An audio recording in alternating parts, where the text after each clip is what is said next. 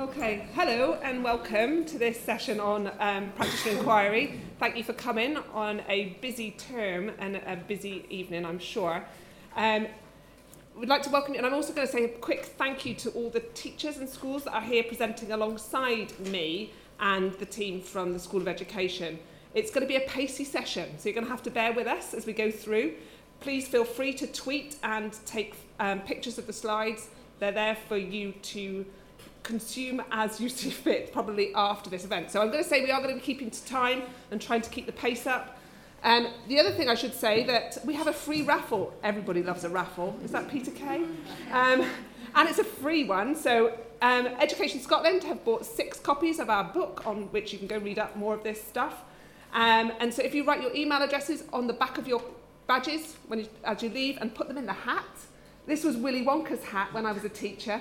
So if you put it in Willy Wonka's hat then as you leave, then we'll pull out 6 winners at the end of the evening. Okay? Added bonus, you didn't even know. Okay. So I'm going to do a brief introduction to my thinking about practitioner inquiry. And then the team from the School of Education, Anna, Jonathan and Philip, are going to do a bit about why they think research engaged is really important. And then we're going to hand over to 5 settings, 4 secondary schools and 1 family centre to talk about practitioner inquiry, not about their projects particularly, but more about what they're learning from being involved in a practitioner inquiry approach, okay? And they're different models that we're going to be sharing. So I'm going to be standing up and down a bit like a jack-in-the-box introducing different people, and bear with us as we go through this. We're trying to cram a lot in on a busy evening. Okay. So a lot of this thinking comes from the idea that classrooms are complicated and teachers, by their very nature of managers of that complexity, are asking questions all the time. If you focus on any one of the children in your class at any one time, they could be learning something slightly different and in a slightly different way. And so therefore, as you go through your day, you're going through multiple cycles of inquiry, asking questions. Did that work? Why did that work for so-and-so and not for so-and-so? What was it about that thing that worked last week but didn't work this week? And questioning, okay? So our model of inquiry comes from this idea that teachers are constantly asking questions. And if you're asking questions, then you're likely, at some point, to head towards some kind of research. And I'm not talking research with a capital R, but research as a process of scientific engagement with what's going on. And that might be engaging with research, what is written, what's in the journals, what's being written by other teachers, but it might also be in the process of inquiry yourself. Elaine, who's down the front here, who wrote the book with me, we'll be having her say in later on today, but she wrote a paper where she talked about the importance of the synergy between engaging in research and engaging with research, and how the two work in a sort of symbiotic relationship. Teachers should be reading about stuff that's going on in the world that researchers are doing, and then trying to apply it in your classroom. And so we need that 2 lenses of exploring what's going on, and then testing it out and seeing whether it works in your setting to solve that question that you have. And we need both of those working together. Now, what's really nice is that in Scotland, that is more likely than anywhere else that I've worked and I've talked to, because of the professional learning model and the privileging of inquiry within what the GTCS and Education Scotland are asking you to do. I was one of the people behind this model, and I think it's really powerful, this synergy between learning by inquiry, learning as collaborative, and building knowledge and understanding. It speaks to me in a way that makes supporting teacher learning something that is integral to our practice, all right? And the key messages I'm going to be talking about today are how answering these questions should be part of your practice. It shouldn't be extra. It shouldn't be something that's relegated to evenings or Saturdays. It should be something that is part of your everyday work. What's nice is that with this professional learning model, it's not just a pretty thing to go look at. It's not another green and blue diagram from the Scottish policy organisations, but it's actually meant to be a tool. And so what you can see is this version has questions starting to enable you to prompt your inquiry thinking in each of these categories. Now, I don't think this is live yet, Jack, but it's on its way, is it? In the next few weeks. In the next few weeks, it will be live, so you're getting an early taster of this idea of it being a tool. And what we're seeing in some schools where this model is being used is they're starting to use these questions and this structure to inform update conversations, to inform ADRs. So therefore, inquiry becomes part of your professional learning story. This model should become a tool with which you can engage with the questions that are important. The other reason I'm really pleased with this diagram is it has in that centre the relationship between you and your learners. Too often, practitioner inquiry and professional learning is something detached from the needs of the students in your classroom. And so this model puts that relationship right at the centre. And that's going to be a key message today around practitioner inquiry and the learning that's going on, is about how we are focusing on what you see as the important needs of the learners in your setting. Let's start professional learning from that point rather than from what the head teacher says that we need to learn. So it's a bottom-up model we're talking about. Now that bottom-up model has been established in literature on professional learning for quite some time. So Helen Timperley did a systematic review of professional learning and brought out 10 different agendas for professional learning. Her first one was that it needs to have its origins in student learning. We need to be asking questions for our professional learning that are prompted by what our students need.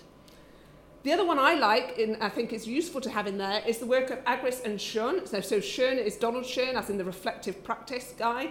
But he talked about practitioners' theories of learning. So instead of thinking of theory as this big thing with a capital T that only academics and big people like Vygotsky and Piaget are doing, they talk about theories of practice that are around about how we operate in our classroom.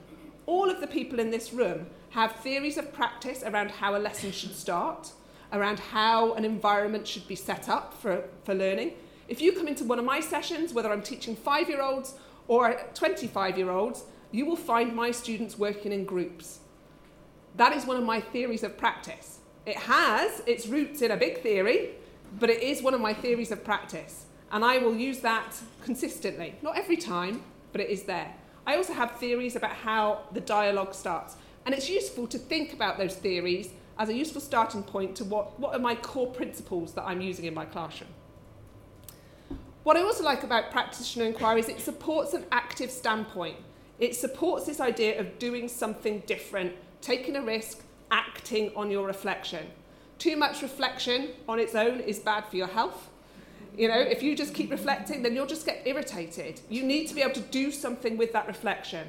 So practitioner inquiry supports you in making a change, in giving you a way of doing something to improve based on those kids' needs. And the final one I want to bring up is going back a bit, and that's John Dewey, and the idea of teachers engaging in pedagogic inquiry. So I'm going to emphasise the fact that there is methodological inquiry, there is research inquiry, but this is pedagogic inquiry. It is around thinking about teaching and learning. And I think that's a really strong message to get across. Now that's a challenge because we are living and working in a policy environment where the discourses of research are very strongly empirical and positivist. So we are hearing language of evaluation, we are hearing language of impact, we are hearing language of experimental design, we are hearing language of systematic and meta-analysis reviews. Now, I'm not against any of those things. I think they're really important lenses and provide us with a good best bets on what works in education, but they are not the only type of research. And actually, if you're researching in your classroom, all of those models of research are really difficult to do in an effective way. Because if you're researching in your classroom on your practice, you are active in that. You can't be distanced. You can't be removed from the situation. And all of those models of research presume a certain amount of distance from the researcher. So that's a real challenge if you are a practitioner inquiry. So instead of beating ourselves with our stick of not achieving evaluations and quasi-experimental designs and control groups, actually we should embrace those other types of research that are out there. We need to start talking about practitioner inquiry as something that is alternative, additional, complementary to those big picture research techniques, all right? So our argument is that we need to make a bridge between pedagogy and methodology.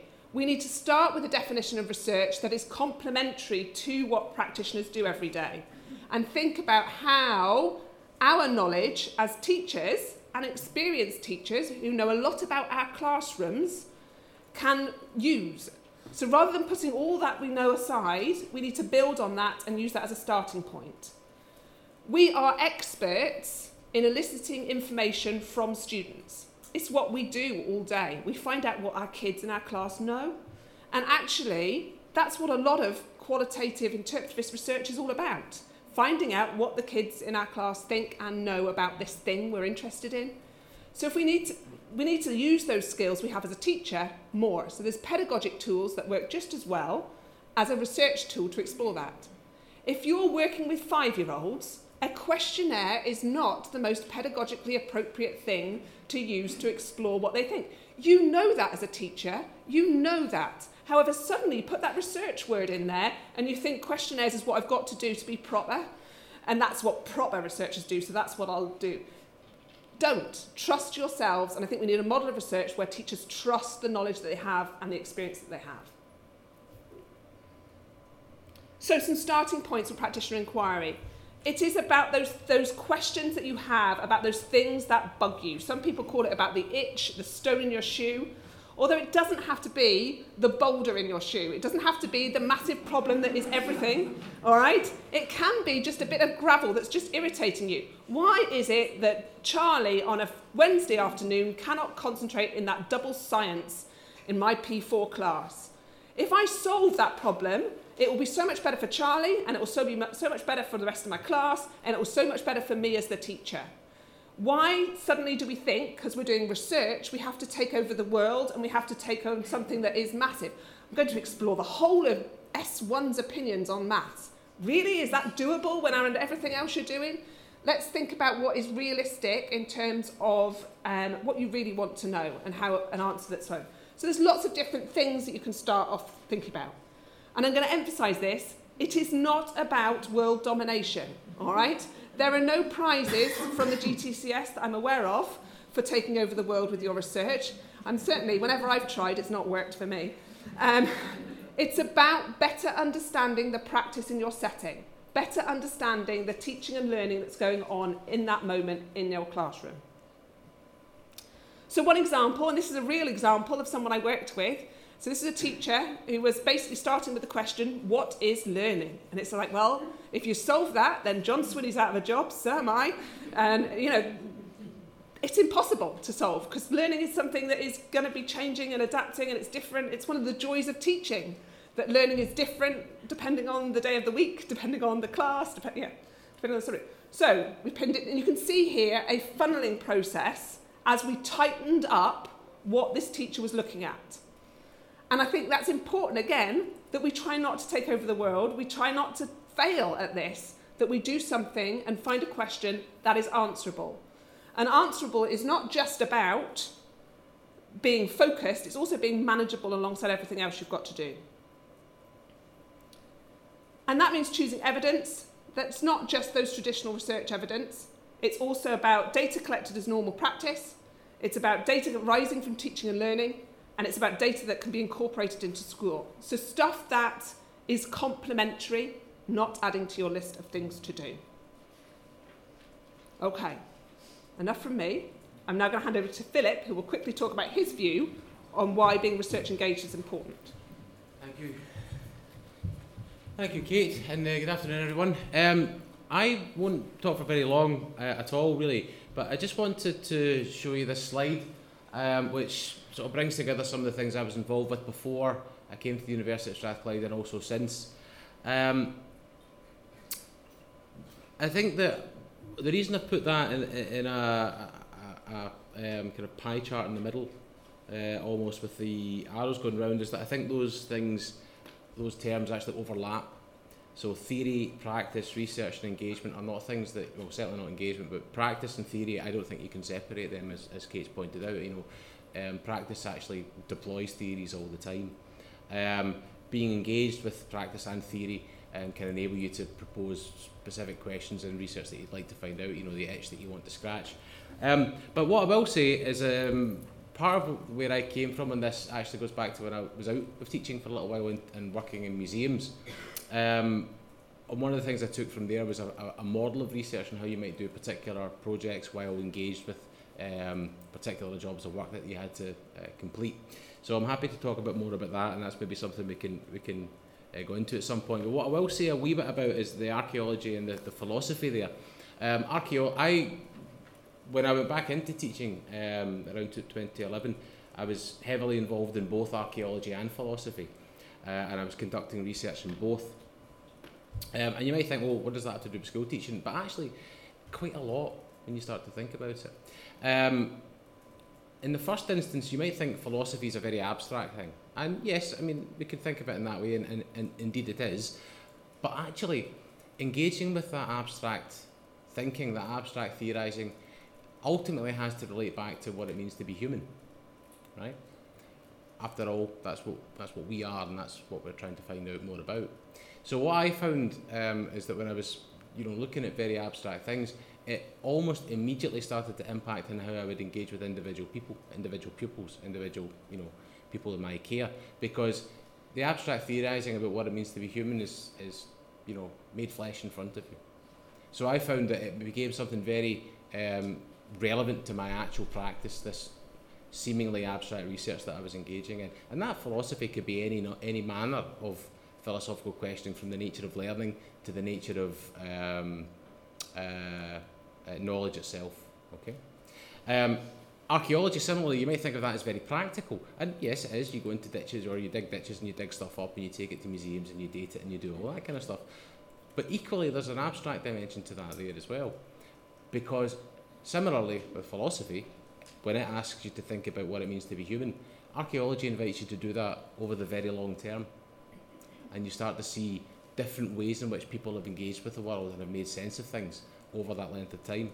So what I got from that, from the point of view of classroom practice, and indeed my perspective in education, is a long-term view, right? A deeply historical view about things and about the nature of change, which feeds very much into your research questioning, because as Kate's already pointed out, what learning is, what we think learning is, what we think education is, what we think school is, what we think all of these things are, that changes. And it can change quite dramatically. And there is no extra historical point that you can reach. You can't step out of history, right? Everything we do is fundamentally related to the point of view of the culture and the historical period that we're in, including all of our educational structures, and I would say especially our educational structures. Thank you. Grab my water. Okay. And now I'm going to hand over to Anna, who's going to come from a policy perspective.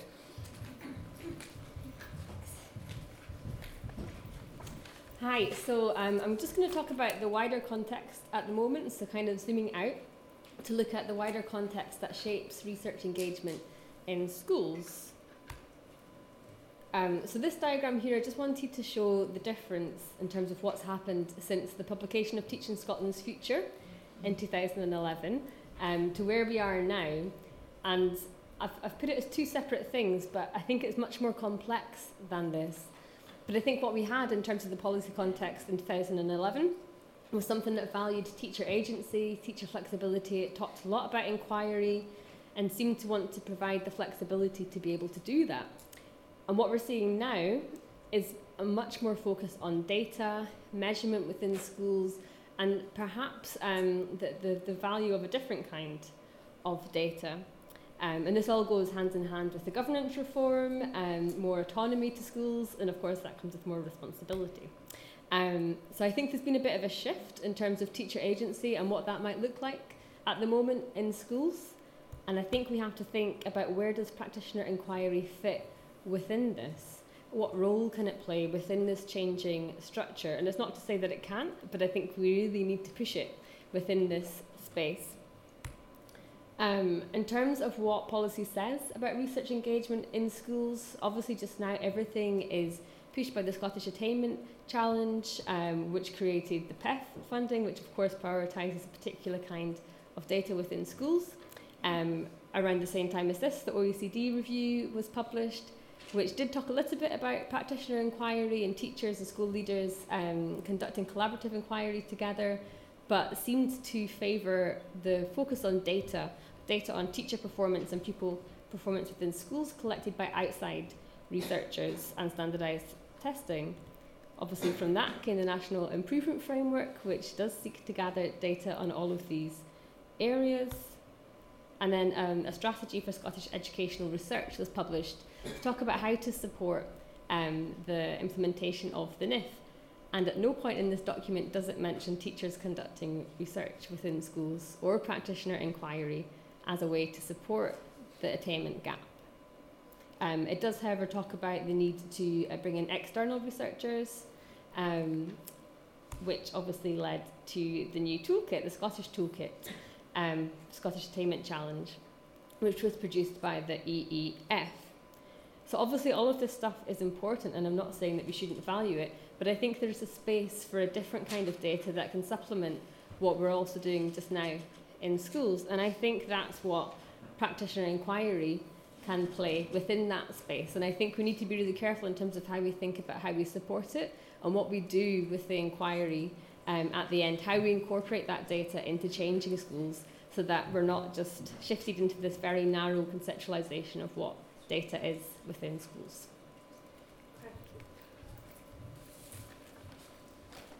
I hope you're getting an idea of how, in a team, we've got lots of different ways and lenses for which to explore practice, and I think that's a very powerful thing, actually, and I think that valuing that in your school communities is also really important. Okay, I'm now going to hand over to Jonathan. Thanks, Kate. So Anna's kind of zoomed out, and I'll zoom back in a little bit, really. I just want to say a little bit about where I came from, because I'm a teacher, I'm a teaching fellow within the university, but most of my career I've been a secondary school teacher. And really, why do I care about practitioner inquiries? Because I'm a teacher. You know, I'm interested in how learning works. I'm interested in what I can do to support my learners. So, as a psychology teacher, as my main teaching subject, I became very interested in memory. And it's perhaps quite a good example of what Anna's been saying, because you can read a lot about research and memory. And one thing I became very interested in is the spacing effect, which is the idea that if we space out practice, people can remember things better than if you do a lot of very intensive practice. But then you come to the question that I'm quite often asked, well, how much should we space things out? But the problem is it's very context specific. It really depends on your learners, and it depends what they're learning. So it's quite a good idea, perhaps, of that idea that, yes, we need external research, but we also need to think about our context and gather some data, perhaps, in our context. So yeah, I've been involved with practitioner inquiry, although research is not part of my job. I engage in a lot of research, so these are some of my current things I'm involved with. So if anyone's interested in memory or metacognition, I'd love to have a chat with you, because I can kind of geek out about these things indefinitely, really. I suppose one thing that stimulated it for me is the idea of, you know, what works, and perhaps conversations with colleagues, but also with pupils. When people say things like in the revision, they say, well, this study habit works for me. And I would say, well, you know, how do you know that it works for you? And they might say something like, well, I passed my exam last year and I did that. So, and I would say, well, that's an experiment with one participant, no control group. You know, so we're looking at, you know, people on the basis of hunches doing one thing or another. And it's quite similar for us as practitioners. How do we know that what we're doing works? And it can be a little bit scary when we start engaging with research, because maybe we'll find out something we've been doing, you know, there's evidence that it doesn't work very well. But I think that can actually be quite empowering. So rather than being a threat to our professionalism, I'd really like to see it in terms of this issue of agency that Anna was talking about. I'd like to see it as potentially a tool for greater agency, because we're informed. We know what works because we've read the research and we've gathered data in our context. Then nobody can really come in and say, well, you should be doing that instead of that. Because who's better informed, really? The person who knows the pupils and the research, or the person who just knows the research on a more abstract level? So I think it's potentially quite empowering, and we as teachers are in the best position to say what works if we've engaged with the research. So in terms of that, I suppose in many ways is the why of engaging with practitioner inquiry for me. But there's also a lot of practical questions, like I suppose a big one is when. When do we do it? Because it's time consuming. I think it can also be liberating, though. You know, going back to the question I just raised, if we find out that something is more effective that learners are going to learn better if we just change the order that we do something in, or we perhaps do a consolidation task a bit later rather than a bit sooner. That's actually going to free up time. We might find that something that we've been doing, like marking, doesn't actually make much impact, and therefore that's potentially going to release quite a lot of our time. So yeah, certainly it can be time consuming, but there's also a matter of, if we're going to do things more effectively, that could free up some time. And I think it's not just a question of time, but also identity. Does this matter to us? We find time for our hobbies. We find time for the things we love, for books that we love reading. If it really matters to us, if we're really engaged and we see the relevance, then I think that the time, it might be a slow process, or it might be it might take a while to get to where we want to get, but we can get there gradually. And also, of course, the know-how, the questions of who do we apply this to? What research do we apply to our classes? And having the tools, having the knowledge to know what we're doing and to know how to analyse it, to know how to avoid bias and that kind of thing.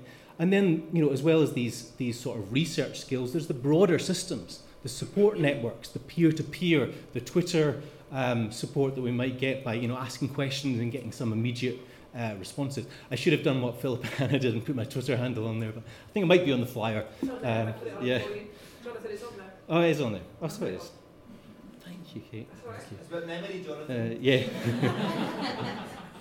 So systems and networks, things like school communities, research reading groups, inter-school connections, so we can share some of the load. Perhaps you have a colleague who's really good at stats and you're good at reading the research papers. Well, you could potentially team up and work on that. So because I'm really interested in all this stuff, I wrote some of this stuff down in a book, which is not actually out yet, so you can't buy it. But this is out later this summer, Teacher's Guide to Research. It's very much a practitioner's view of what was useful to me, and perhaps it might be useful to some of you and some of your colleagues. Okay, thank you. I'll pass you back over to Kate. Jonathan asked if it was okay if he promoted his book when we were promoting our book. I said, of course, there's lots of views. Yeah, please. Okay, so we're moving on to the next section of this evening, the presentation. So now we've got these 5 different settings who are going to present their sort of experiences, their learning. You can see the guidance that I've given them, quite tight in terms of number of slides and timings. So it's going to be pacey and it's going to be quick. To introduce them, and you can see on the back of the flyer that you might have picked up when you registered, I've produced these models to show how I think what they're doing is slightly different. However, at the end, I will summarise what I think some of the core commonalities across those schools are. So the first one up is Bearsden Academy. Now, Bearsden were involved with us through Anna and my PG Cert in supporting teacher learning that has GTCS professional recognition. So East Dunbartonshire had put a number of teachers through, and George, the head teacher at Bearsden, put about 7 or 8, started off on the course at the beginning. So they created a really strong cohort going through these master's modules together, talking about learning, professional learning, and undertaking an inquiry together. So I've got Neil and Peter who are going to come down and talk about that. Neil's not going to go into expressive dance, so I'm just going to say that publicly, so he's not going to go into expressive dance. No, come on then.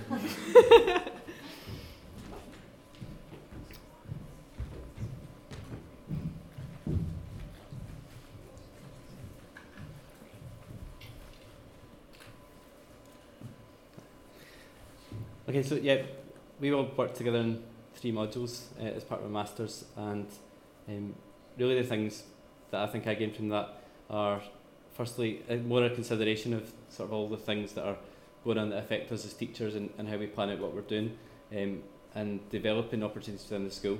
So I'm one of the deputies in the school, and one of the areas of my remit is looking at self-evaluation and learning and teaching, and a bit of leadership as well. And so one of the things I've been doing is trying to consider different models that would work in the school to support development of learning and teaching, but also, I guess, bring teachers together to discuss what they think is important about learning and teaching.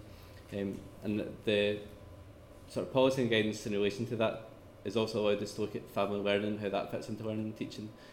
So following through looking at the context for learning allowed me to have a better understanding of how family learning works, what are the drivers for that, what's kind of changing in it, and how I could present that to parents in a way that we might be able to get somewhere with it. And trying to then use all that information to create the best opportunities with collegiate time, so that we're making sure that people are engaged at times that suits them, which is a big theme of stuff we've done. So I think we're focusing on like what's the effect for us and what have we learned from it, and I would say the first thing is the ability to undertake professional reading from the start of the course to the end of the course. It's made a huge difference to me that I can look at something and I can take things out of it very quickly and understand how that might relate to something else I've read, and that wasn't a skill I really had before, so I found that really, really useful. A better understanding of the landscape around that really informs the different things that go in Scotland in particular is really, really useful, and that's had a huge effect in terms of understanding what's happening next and anticipating it. One of the examples we were talking about earlier is anticipating that the local authority was going to start using the expression collaborative professional inquiry or petition inquiry, things like that, a year before they start putting into the things that we have to use, which is actually really useful because it means then we don't have to sort of scrabble around and wait for someone to present to us what we're supposed to be doing. So it saves a lot of time kind of understanding what's coming, and understanding the best practice in learning and thinking around the model of professional learning. And that's been our focus this year, has been speaking to groups of teachers and trying to build things in the school around that. And I wouldn't say we've been particularly successful so far, but what we do have is we've got now a group of people that have more experience of that process. They've got a lot of knowledge about why we thought of doing it that way, and I think we're starting to see them as being more active participants in that design process. So what we're looking for over the next few years is that group of teachers will continually be added to it until we've got a critical mass of people that understand why it's important that we're engaging in this bit, so that you can't say that in-service day was rubbish. You have to say our in-service day was good. So that's our kind of process, but we're maybe about a quarter of the way there so far. So I looked at it from a kind of different perspective. So I'm a principal teacher of a pretty large drama department at Bearsden, and one of the things we looked at from that, and I also have a senior role within SQA, was looking at what Anna was talking about in terms of the kind of national policy and the assessment landscape and how actors within that were influencing that, and how things were then coming down from the top down and we were either to engage with or be dictated to. And one of the things that I took from the course was the idea of critiquing that and using the research that we were being taught about and encouraged to read to engage with that, so that not only was it just a cynical criticism, it was objective and it was informed by research and literature. And one of the key things that I was really keen on doing was this idea of metacognition, because Kate had talked about it, and Kate had talked about it for months, and I sat and didn't have a clue what she was talking about. I just didn't have a... She would go on, and I would go, I still don't get it, and then the penny dropped, and I got really passionate about it and encouraged it with my staff, and to the point where the staff started critiquing it, to the point where they said, well, what is this metacognition is giving me the itch, and this itch is the notion that, well, if this is leading me to practitioner inquiry, is this to appease bodies such as SCEL or GTCS? Because I feel as if through metacognition I want to do my own stuff. I want to engage with my own research. And we had a fascinating discussion about that and looking at it and again critiquing it. And I think that's the key word about it, is this idea that you're able to criticise it as teachers based on knowledge and experience and creating that activism. And that's the thing about the kind of thing in the middle, this idea that we want them to be active participants rather than practitioners or teachers who are dictated to by national bodies, by actors who are in a carousel and tell you what to do and then you carry it out. So for me, it was very much about developing the leadership, engaging with leadership capacity and developing the staff with that, and also equipping them with a better understanding of the local and national and even international context of where it all fits in. Because by doing that, they can actually get on and do the job rather than being afraid of, are they doing the right thing? And then it becomes a tick box exercise. What actually happens is they're engaged, and we're engaged because we are fully informed. So for me, the programme has been really refreshing. It's motivated me. It's continued to give me an itch. So I've got a current one just now, and that's the one I'm going to do for my dissertation and follow it through. But it's been an absolutely fantastic programme and has really engaged certainly the staff within the school, but also the staff within my department to really seek this out. So from that point of view, it's been a fantastic opportunity. Thank you.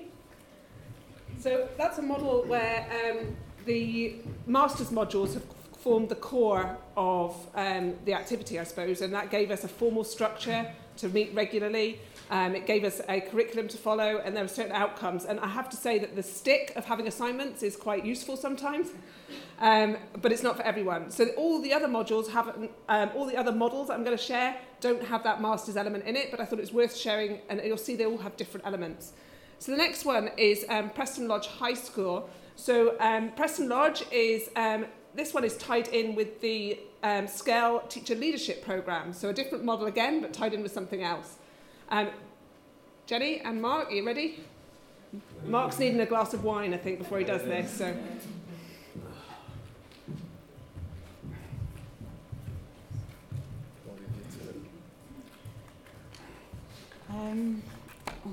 Right.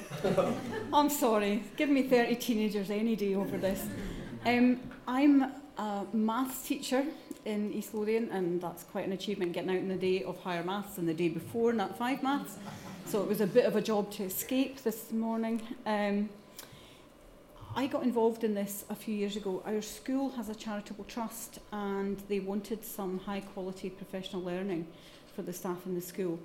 And we're both classroom teachers. I was asked, because I'd done inquiry, I'd had some experience of inquiry in the past and was on the charter teacher programme at one point, I was asked if I would tutor a group in our school going through the programme. So in a sort of smaller version of what SCALE do themselves, with much bigger groups and people who do it completely online. Our model is done within our school, and this year we've begun to expand it out into our feeder primary. We've only got one, but it's a step in the right direction. And from my point of view, it wasn't clear to me at the beginning what my learning would be out of this, because acting as a tutor, you know, it's what is that learning about? But it's been absolutely fascinating.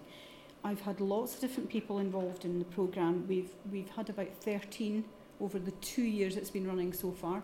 We're looking at ways to take those people forward, as well as possibly starting another cohort next year. We're not quite sure how that will go. I've been involved in some of the work with SCALE, which has allowed me to do the work that they've been helping the tutors to learn about, working online in groups, etc. But I've also been able to see what Kate does when she comes along to our school, and the coaching element, and a lot of my work is going around and encouraging and helping people to focus in. Kate usually does that, and then it's just me trying to keep them on top of that and not letting it get too big an inquiry, keeping it focusing on something useful. And they'll say, is that enough? Yeah, it's enough. And so it's gradually getting tweaked. The roles, there are 3 of us kind of notionally involved. There's myself, has the more day-to-day input. I get a little bit of time in school to do this. There's a principal teacher who has a bit of responsibility for the more coordination of the role and anything that needs organised, etc. And then the head teacher, Gavin Clark, kind of oversees the whole thing. And it's a great way for me to get ideas for inquiry as well. I love inquiry, and reading other people's ideas is fascinating. The teacher leadership programme in itself, people can go through GTCS and get professional recognition from that if they wish, but there's no particular need for them to do that if they don't want to. Mark was on last year's programme, so he's going to tell you a bit about his learning. If that collapse, just step over me, just leave me be. All right. So I have absolutely nothing to do with the kind of the way that our model is put together. Quite simply, not just a teacher. I was a teacher who was interested in inquiry, wanted to try something new, and decided to kind of jump into it. At the point I did jump into it, I'd only been a teacher for 3 years. And I just thought, let's just jump in it and kind of see what happens. And so I'm going to talk a little bit about what I learned as a practitioner from using the model at Preston Lodge. So as Jenny said, our model is kind of ran internally.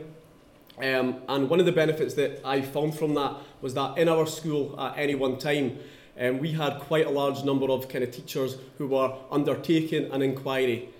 And the benefit from that came was that a lot of us actually started to have quite serious professional dialogue about our inquiries day to day. So from a personal point of view, I was in a department of 4, and 3 of us in the department were taking on an inquiry at the same time, and I noticed a huge difference in the standard of the conversation within the staff base. Obviously, there's days where we're a wee moan because Johnny has been a nightmare, but those conversations definitely shifted to a much more meaningful kind of professional dialogue. Every day we were discussing new ideas, coming up with potential solutions to problems, sharing good practice, and that was just something that, as a practitioner, it really encouraged you that you'd kind of made the right decision in terms of undertaking an inquiry. I'm quite pleased to say that in the year since I took part in the inquiry process last academic year, so this academic year, that kind of culture that we developed within the staff base has continued, and it's been really kind of important and encouraging, and we've managed to actually embed 2 of the kind of 3 ideas department-wide.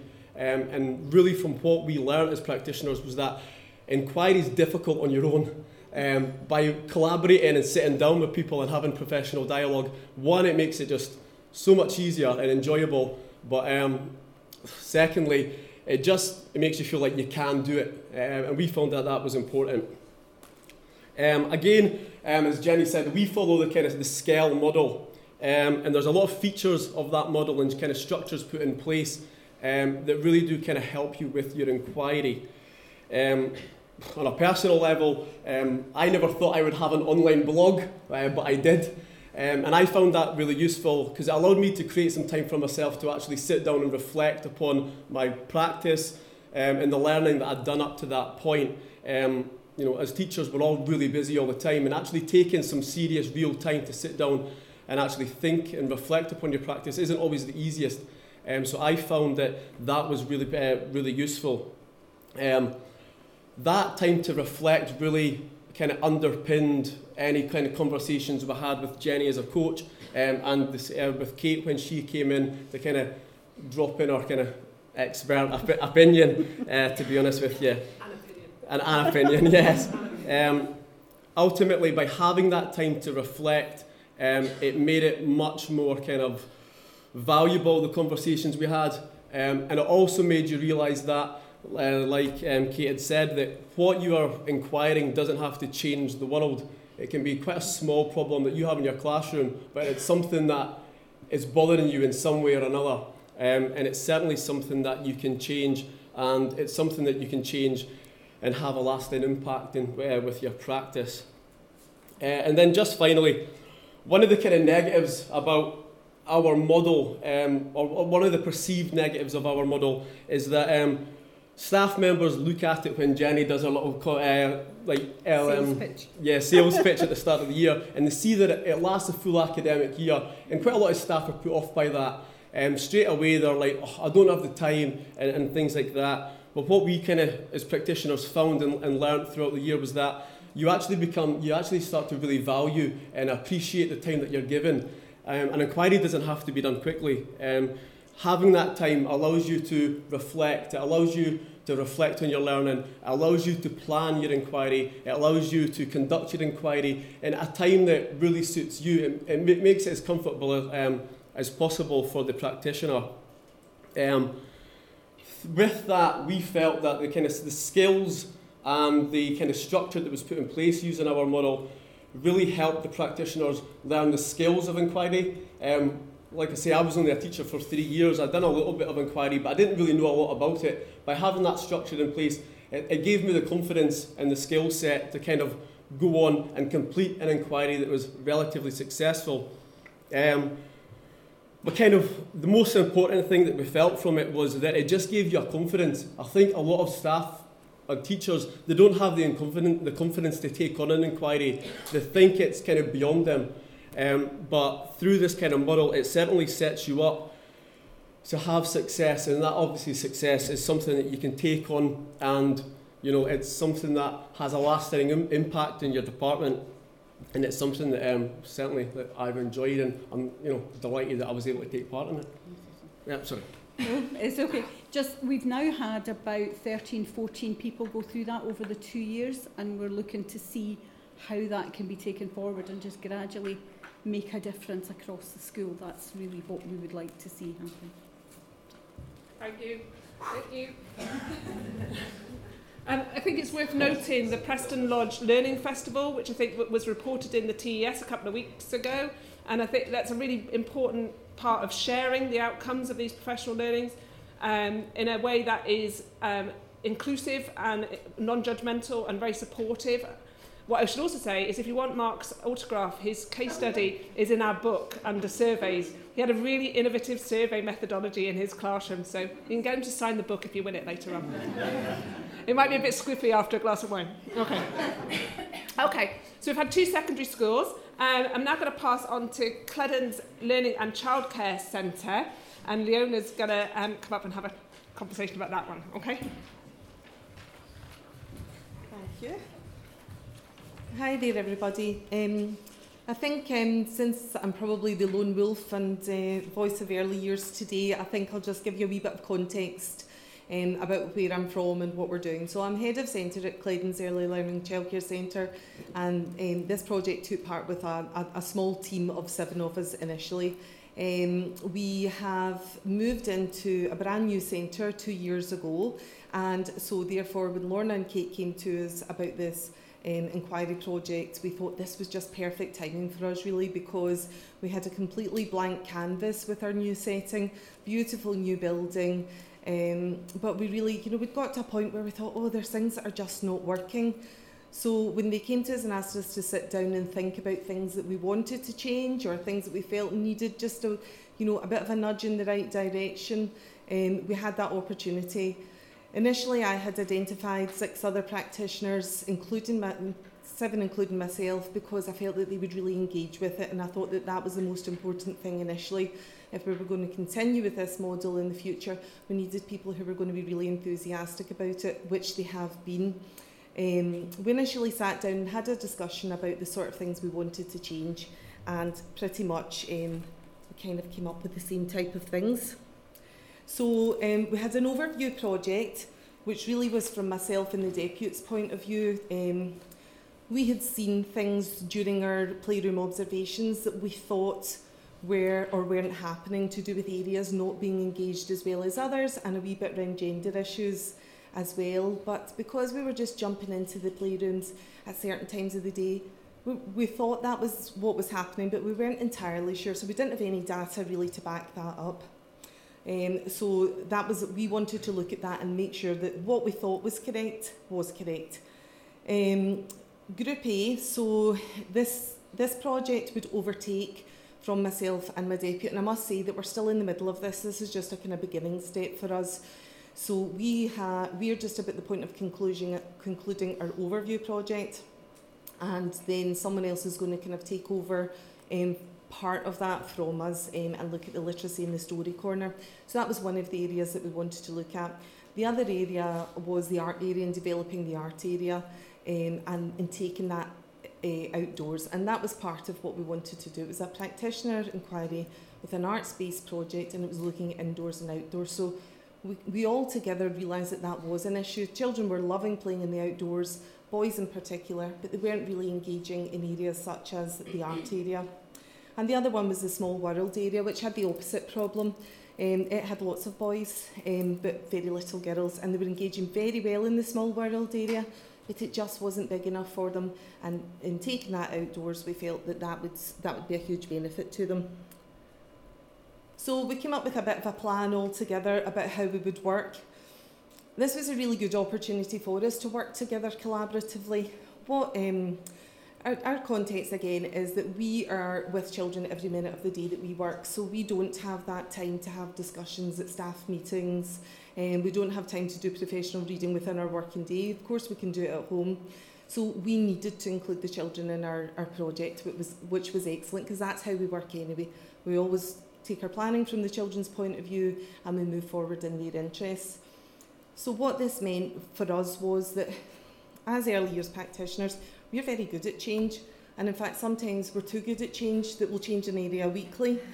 but it'll be our opinion and it won't be the children's opinion, but we might put it under the pretense of collaborative planning and say, oh no, they wanted, to change that into a cafe, or, whereas this really focused people's minds, and actually it stopped them making changes. They then made sure that it was exactly what the children wanted. They had to have data to back it up. So we used different forms of data for that. We used things like 3D modelling that the children modelled. We used mapping, so that was from an adult perspective, where we would map out where children were, and then we gave it over to the children and asked them to map. We had boards up with photographs of areas asking about preferred areas, children's choice, why they liked areas. And some of the things that they came up with we were, surprised by. One of the issues for me was I felt that our book corner wasn't being used. It was fine when there was an adult in it, but with no adult, the children weren't really utilising the space, or they were using it for rolling about and wrestling. So that wasn't really the adult purpose of the area, if you like. But actually, when we went into it more deeply and asked the children why they liked the area, when the children asked each other what they liked about the area, a lot of them said because it's quiet. So there you go, I wanted to make it busy, but in actual fact, that was what they desired out of it, that was what they liked about it best. So we were really learning through the children at every point of the day. So the children really have fully developed these ideas with us, and we have worked very collaboratively together, as reflective practitioners and reflective children together, learning through this together. So it has been very good from that point of view. The other thing I would say is, as practitioners, we're great at observing in early years. We're great at watching what children do and observing what they've learned. And we say that we're using children's voice all the time. But again, when we really thought about it, we weren't really asking their opinion properly. And I think in this instance, we now learned that we could see what their opinion was, and we were fully taking account of it better. We were really recording their thoughts. We had floor books previously, but these now are far more rich and far more involved. So it's been a huge benefit in that way. Not all of our practitioners will have the opportunity to take part in research like this. It's not a requirement of their SSSC registration in any way, shape or form, but we really would like to see it. One of the things I'm going to show you now, and you can watch it as it's going on. Can you not see it? Oh no! Hold on. So we're going to try and show you, I can see it's great.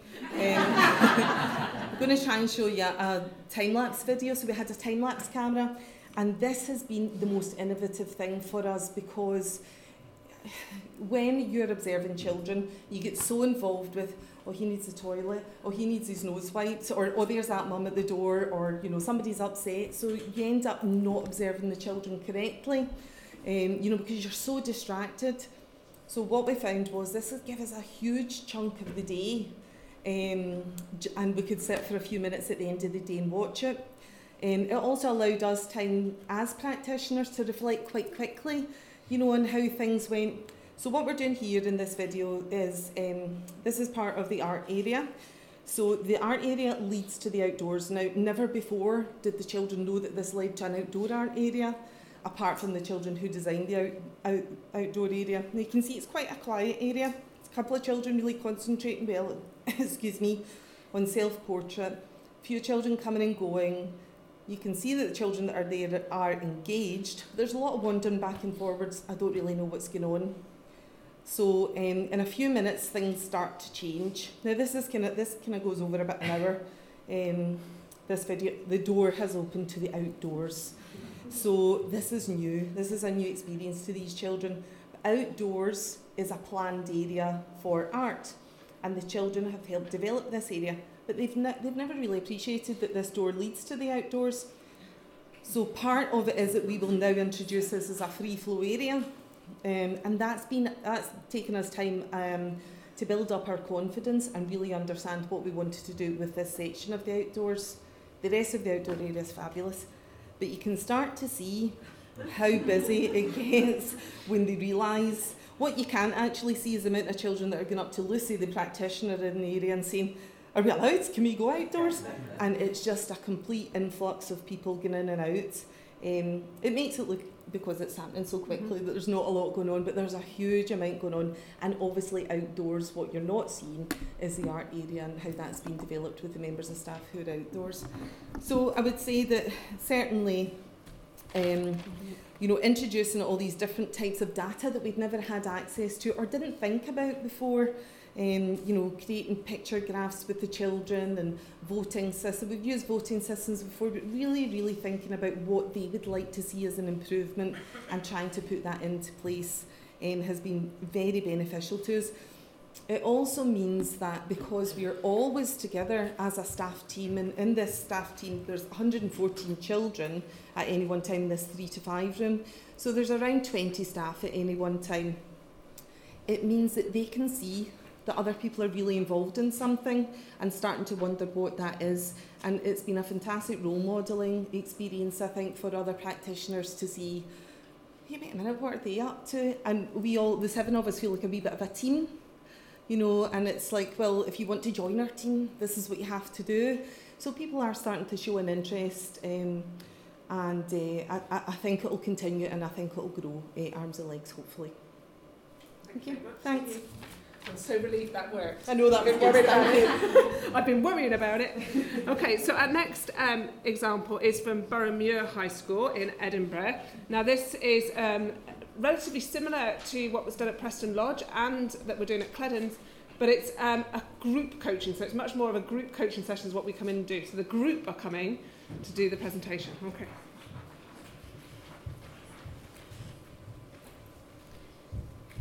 Good afternoon, everybody. As Kate says, we're from Boroughmuir High School. I'm Juliette Presley. I'm one of the deputy heads. This is our model that was, I'm not sure if they know it, inspired by Preston Lodge, so it was really nice to hear them earlier on. And this is just the kind of background, so I'm just going to introduce the sort of background, a wee bit about our story, and then I'm going to hand over to Fraser and to Dave to take us through our experience and I think what we've got out of the last year. So this has just been a year. Going back before June last year, we went to the Bosch conference a year past December, which is Building Our Curriculum Self-Help Group, if you haven't heard of that. And Preston Lodge, Gavin Clark was presenting their Teacher Leadership Academy, and we went along. We thought that sounds really interesting. What are they up to? And part of that process is you get a visit to the school. So we went to visit in June, and we thought this sounds really interesting. How can we make this work in our setting? And one of the things that they said that was really successful and gave them a huge amount of support was Kate Wall. So they said, get Kate Wall. So we got Kate Wall. And she happily came and helped us through the last year and supported our model of practitioner inquiry that Fraser and Dave are going to say a wee bit more about. We've sort of shared wee bits with our colleagues, and we're about to move on to our kind of second year to get more people involved in our model. And you'll hear a wee bit more about it. This is our group made up of quite a number of people. Jo, who's our CL of Maths, is here as well. Hilary, who's one of our group, has moved on to another school, but she's also completed her practitioner inquiry, so we've kind of changed a wee bit and sort of morphed in and out as a group. But I think Fraser is going to tell us a little bit more. Yeah, so if I describe this well enough, hopefully you'll leave here with an idea of how you can maybe start practitioner inquiry in your environment. When we last met with Kate and Anna, much to our amusement, they suggested that our model was innovative and different. Because to be honest with you, ours just sort of happened. We went on to Preston Lodge, thought it was a great idea, we'll give it a shot. And what we came out with was a group of teachers at different levels throughout the school, a variety of different subjects, and we all came together and decided we'll give this a shot. And even though Juliette was DHT, she was as much a practitioner in this as the rest of us were, and that resulted in quite a flat structure.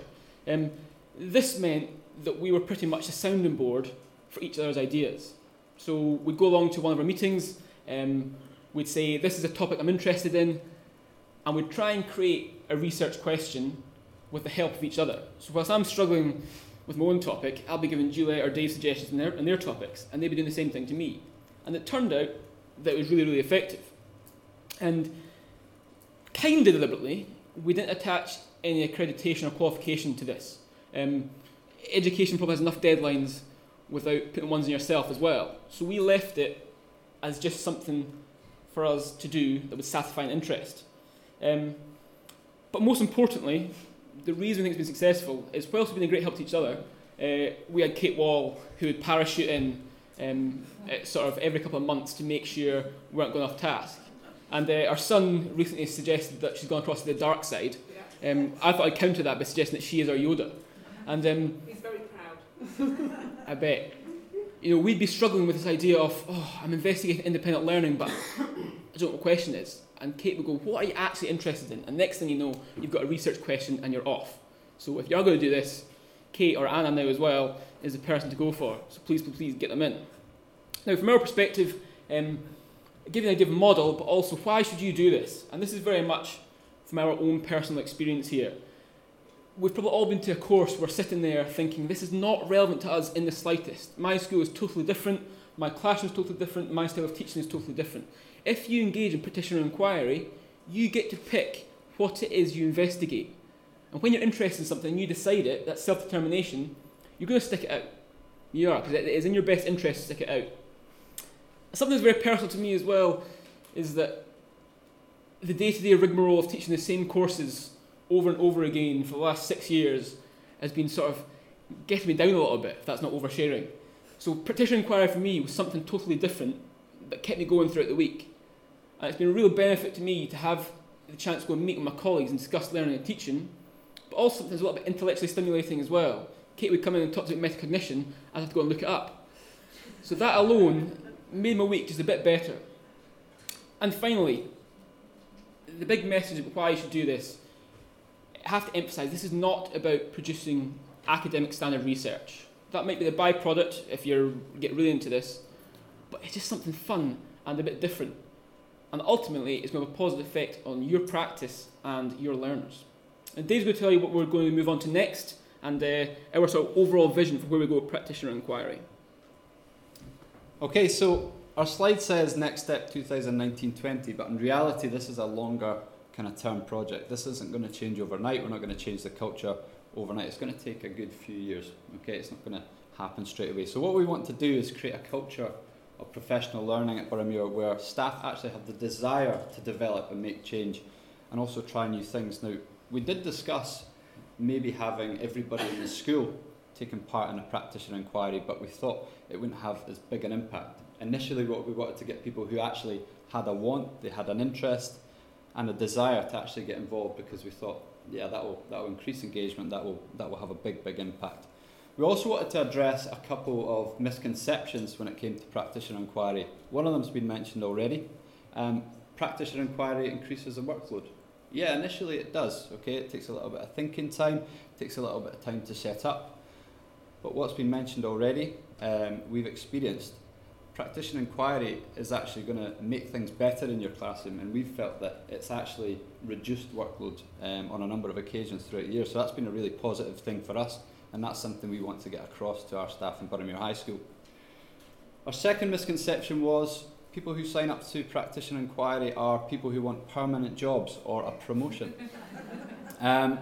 We want to try and encourage every member of staff, from probationers all the way up to the head teacher, to engage in practitioner inquiry.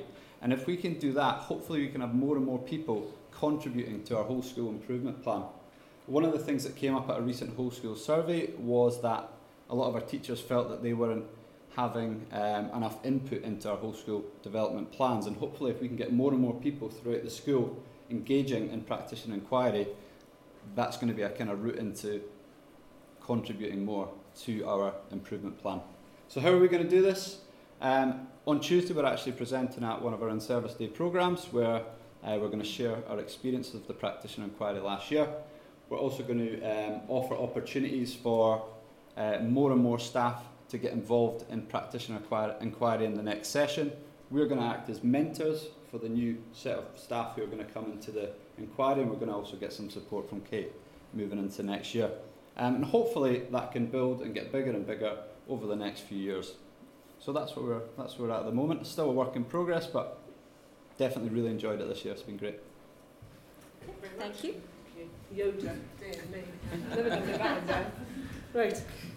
Our final model is William Wood High School in East Wren, Now, Kate is standing in at the last minute. I sent her an email last night at about 9 o'clock saying that David from the council, from the local authority, was ill. Could she come? So she's dropped her revision class like a stone and hot-footed it here. So Kate's provided slides on the hoof. Thanks, Kate. Hello.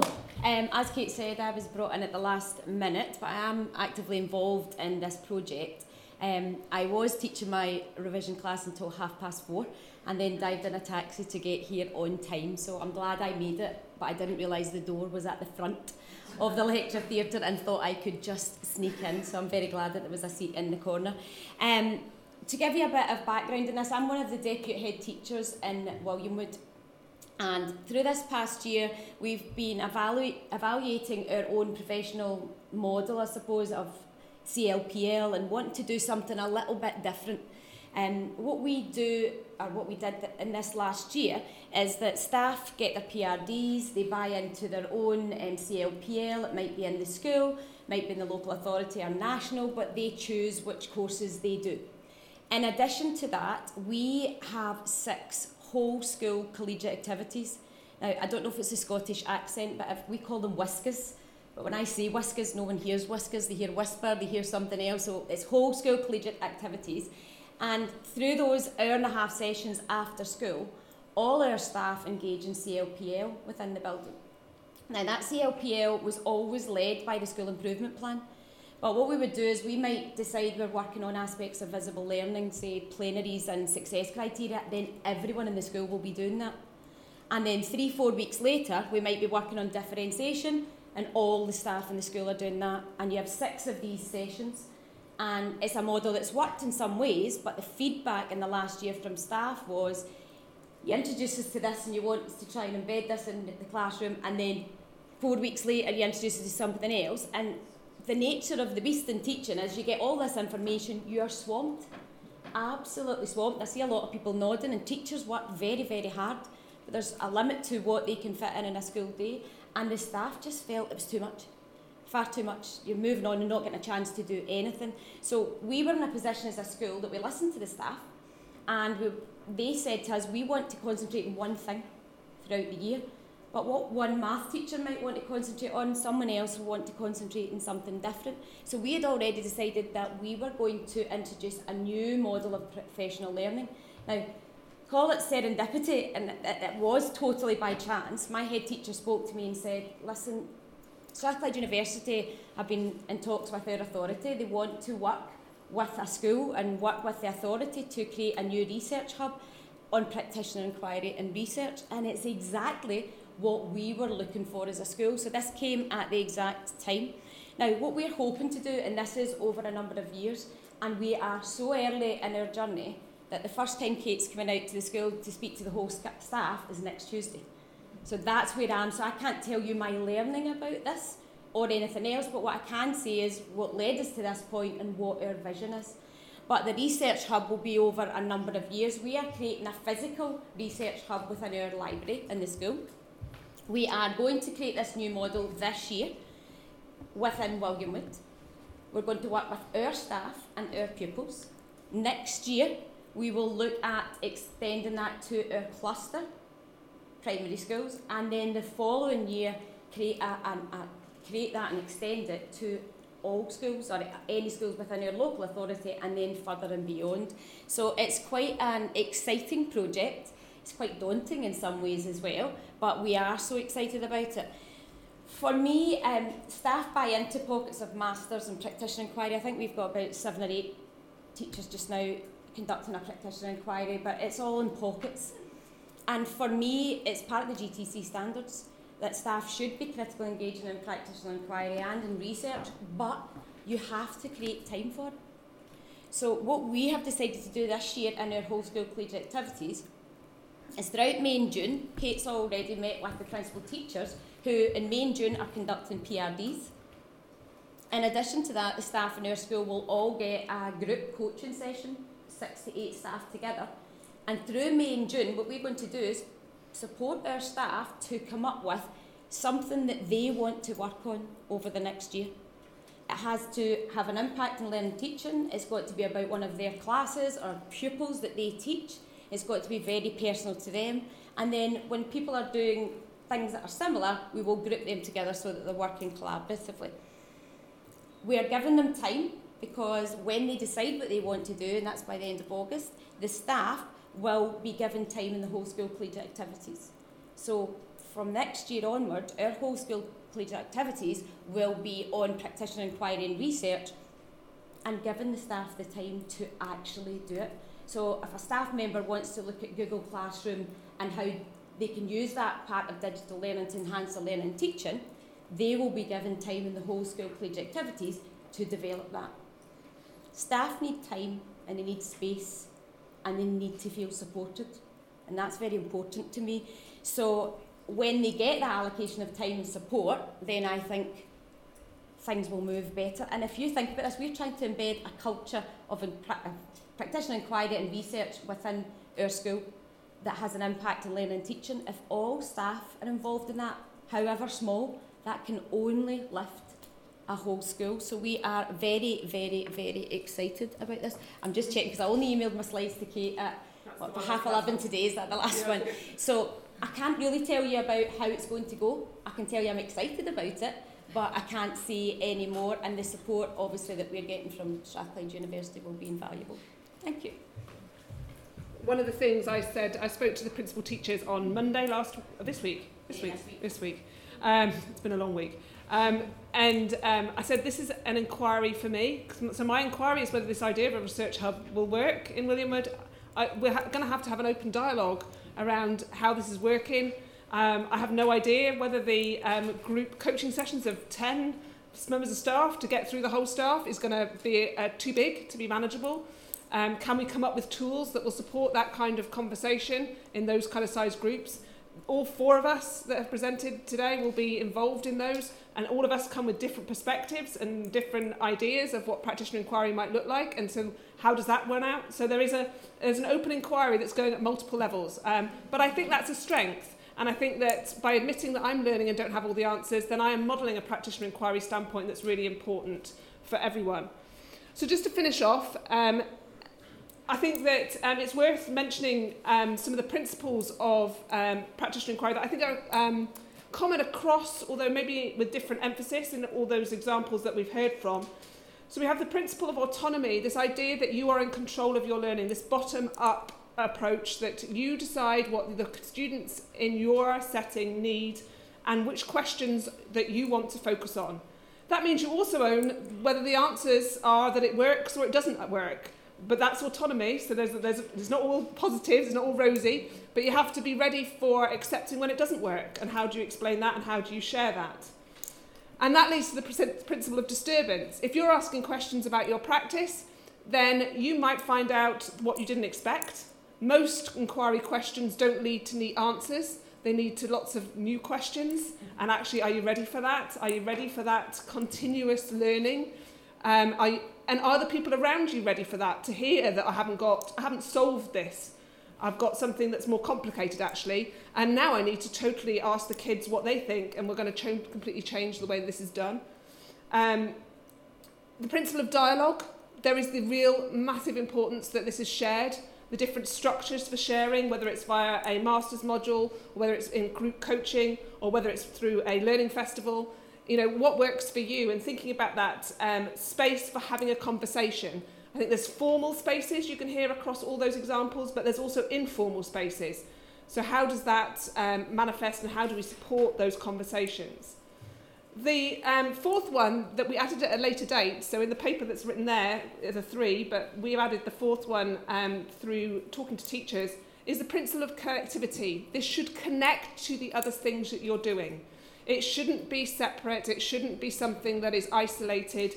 Practitioner inquiry for me is related to voice. It's about teachers having voice, it's about teachers having a say. It's related to metacognition, a word that's come up multiple times. I'm sure some people will go look that up when they get home. It's related to teaching and learning, and actually how teachers learn is not that dissimilar to how kids learn. And I don't think it's coincidence that for those teachers that do practitioner inquiry, inquiry-based pedagogy start appearing in their classrooms. It's not coincidence. So my concluding thoughts, it's this models of coaching and mentoring. If you want to follow someone who's saying something really novel and useful about coaching and mentoring and the process, then follow Rachel Lofthouse on Twitter. Her collective ed papers are really helpful in giving a view. I'm no expert as a coach, but I think I can go in and be a critical friend. I'm really good at coming up with questions. And I don't pretend that I understand your context and I have the answers that work in your space. Your practice is your practice. I can ask you stuff that might make you think differently about that, but I'm not going to pretend that I have the answers for that. It is about finding time and space. It's quite interesting to hear the different models around how schools have found space to talk about inquiry and to fit inquiry into people's busy lives. It's about the tools and these techniques for supporting that. If you come to our book launch later on, then we'll be talking a bit about the tools that we've developed in the book to support that inquiry process. If you haven't registered that for an event but you fancy come in, just please gate crash. Feel free. Don't tell Engage I said that, but yeah, please gate crash. It's going to start in about half an hour, so it's not too long to wait. And there will be wine afterwards. We think opportunities to share. So my work is my other part of my work is around student voice. And in student voice, we often think about brave spaces, spaces when you can speak out, brave spaces where you can be quite tentative. I think that concept of brave spaces stands for how teachers need, what teachers need when they're talking about inquiry. You need spaces to be tentative, you need spaces to be quite emergent in your thinking. You need spaces where you can say something that is quite controversial. And Elaine, put your hands over your ears. I was thinking of trying learning styles. So, no, Mike, really? But sometimes I've seen it work. Not as a tool, as a label for kids to have, but as a mechanism for conversations about learning, it works a treat. I'm not saying do it and read Elaine's papers. She spent 2 years of her life doing learning styles questionnaires and is quite passionate about it. There is no there. Yeah. Okay. So, but thinking about those brave spaces, the voice, the role of informed voice, who has the expertise? It's quite interesting, those schools where the head teachers are getting involved in practitioner inquiry. It's quite a powerful model of leadership to say, actually, I don't have all the answers. I've got lots of questions, just like you. Just like the NQTs that are coming into our schools, I've got lots of questions. We need more of that. So often I come to schools to talk about practitioner inquiry. I'm introduced by the head teacher and then they leave. And I think that's a really